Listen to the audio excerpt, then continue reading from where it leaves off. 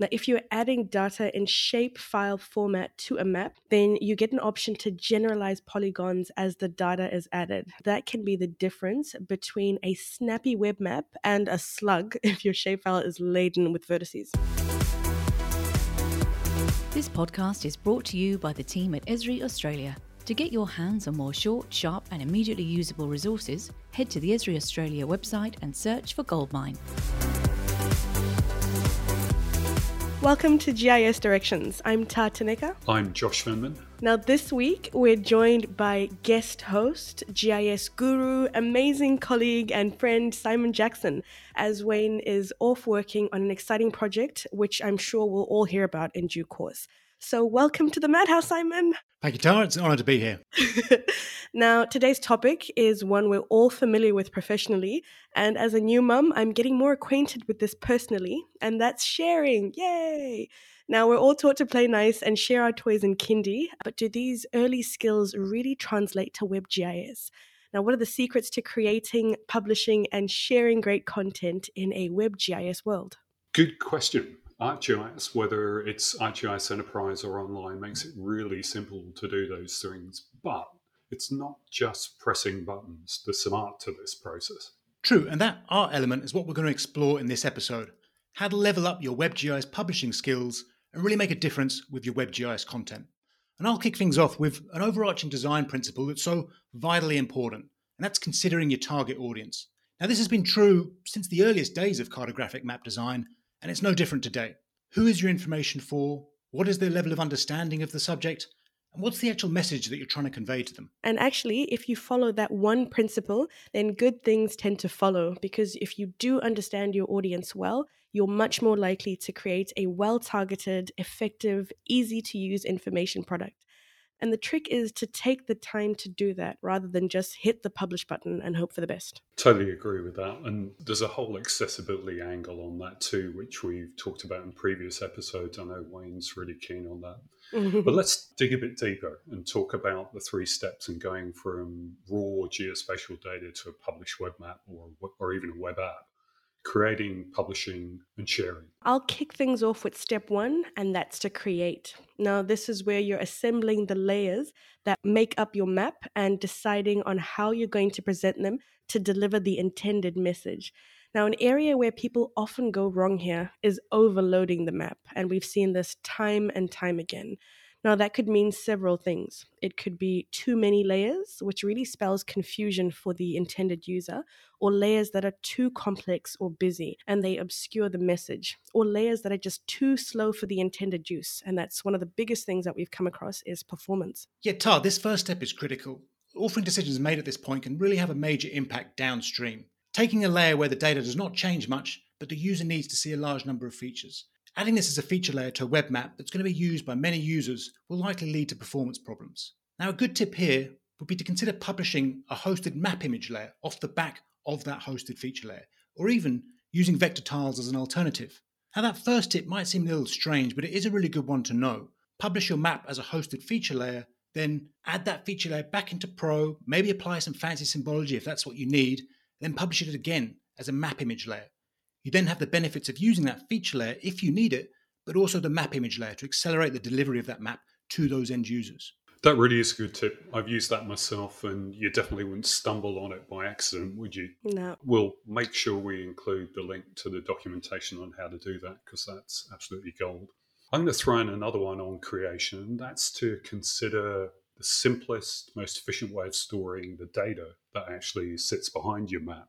So you might think of an enterprise geodatabase or data in the portal's relational data store as part of a hosted feature layer. But if you had a really small amount of data, just say a handful of points or even a couple of hundred points, you could think about doing it in a slightly different way. And that's using a feature collection. And you could really turbo boost the performance of your map that way. In that scenario, the data gets stored in the web map itself rather than outside in some kind of data store. And the best example I can kind of relate to on this one is, when you drag and drop a CSV file or a GPX file, it's the kind of classic WebGIS demo, and magically the points appear on the map. That's what's happening there. By default, that data gets jammed into a feature collection in the web map. and gets stored with the web map, and it'll work really fast. Now, of course, if you want to edit the data and you want to do fancy things with it, then it's not going to be the solution to the problem, but it sure is fast. Now, one final thing from me on step one in creating and building on what Josh just described. Now, if you're adding data in shape file format to a map, again, for smaller amounts of data, then you get an option to generalize polygons as the data is added. Now, this is really a game changer because that can be the difference between a snappy web map and a slug if your shapefile is laden with vertices. Yeah, that's a great one. I've seen so many times when you take a boundary like a coastline or a statistical area boundary that's really complex, and a lot of the time when you zoom in, you're never going to need that level of detail. Absolutely. Yeah, and it often is driven by what the authoritative data set defines. So like if you download ABS data, it has all the detail because that's the data they have. But do you need it is the question. All right, so step one, you've got a map that's a thing of beauty and we've optimized it as best as we can for performance. What do we now need to consider for step two? And that's the publishing process. Yeah, look, first up, I'd say take a breath, pause, and consider where your data is going to end up.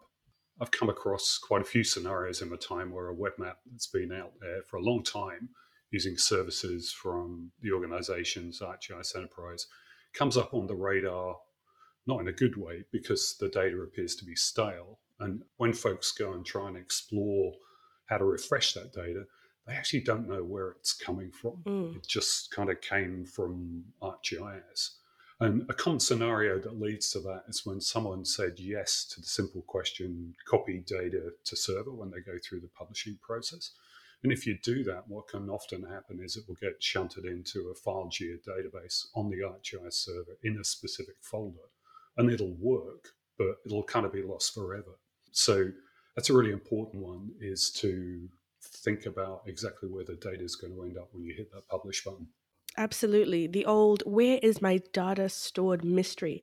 Now, it can get pretty complex, but if we focus on the features side of this, so your points, your lines, and polygons, then the question to ask is the data in this map from a source that's only on my machine or one that's in a shared location, like Josh said, in an enterprise geodatabase?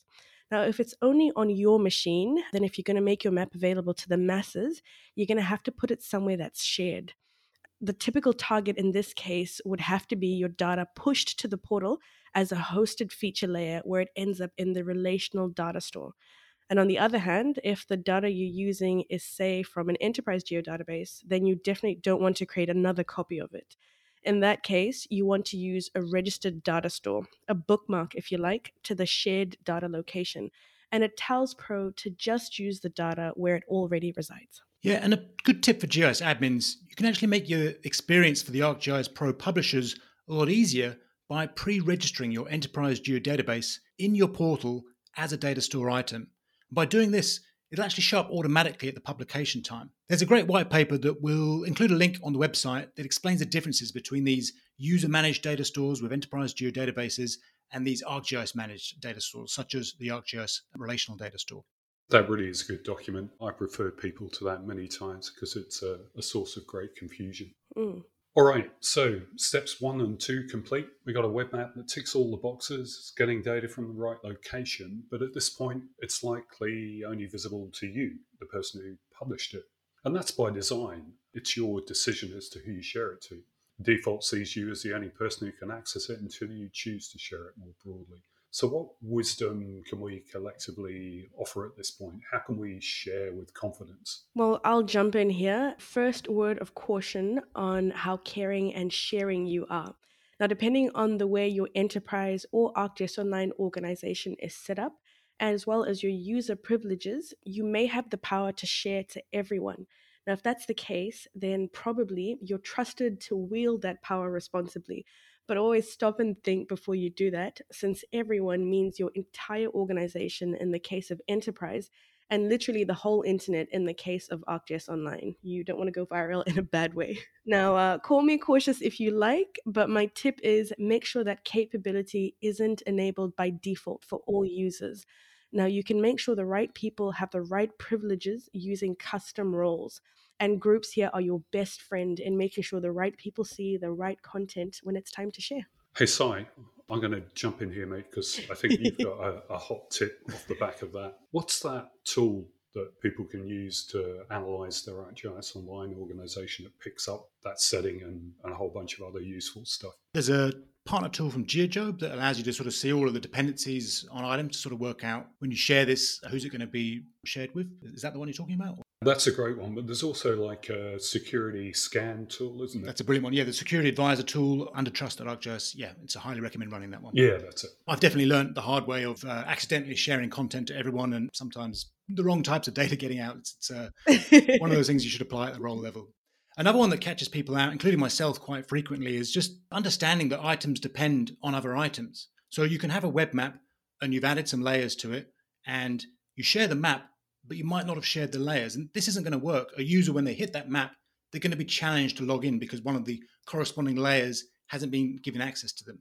ArcGIS is pretty good at telling you when this is the case and saying, well, look, if you're trying to share this map, do you also want to share the layers in the same way? But this is also a good moment just to take a breath and sort of work out, well, do you want to share those layers in the same way? Maybe they've got editor rights on them. A nice way of getting around this is actually, instead of sharing the hosted feature data, creating what we call hosted feature layer views. Now, these allow you to have different views of that underlying hosted feature data, but maybe without those editor permissions, or filter down to a particular area, or filtering out some of the fields that might be confidential. And then you can share the map and these views with the relevant audience without having to worry. Very nice. That is a good one. And am I right in saying you can have multiple views on the same data if you want to have different spins on it? That's right, yeah. So you can have different views with different audiences in mind. A final one from me, and don't yawn, but it's around metadata. Don't tune out. I know it's not the most exciting thing to talk about, but what's the point in going through all this kind of due diligence, all these best practice steps we talked about to get your web map or app just right, and then nobody can find it? So discovery is important. If you wanted to, if your organization goes down this path, you can actually implement full traditional metadata, ISO, ANSLIC-like metadata in your WebGIS if you want. But I'd say if you just follow the basic minimum of giving your item a good title, consistent tags, and a meaningful summary, then your work of art's going to be easily discoverable. And we could do a whole episode on this, but maybe another time. A whole episode. I mean, metadata is such an important topic, but it's also quite a boring topic. No, fair. I would leave this at the good old TOSLA. So title, orientation, scale, legend, blah, blah, blah. That's where I'd leave it.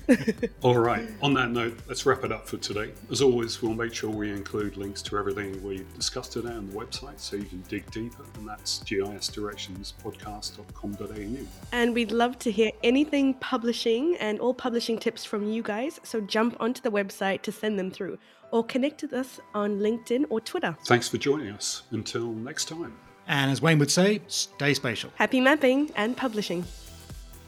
The views and opinions expressed in this podcast are solely those of the hosts and do not necessarily represent the views or opinions of Esri Australia.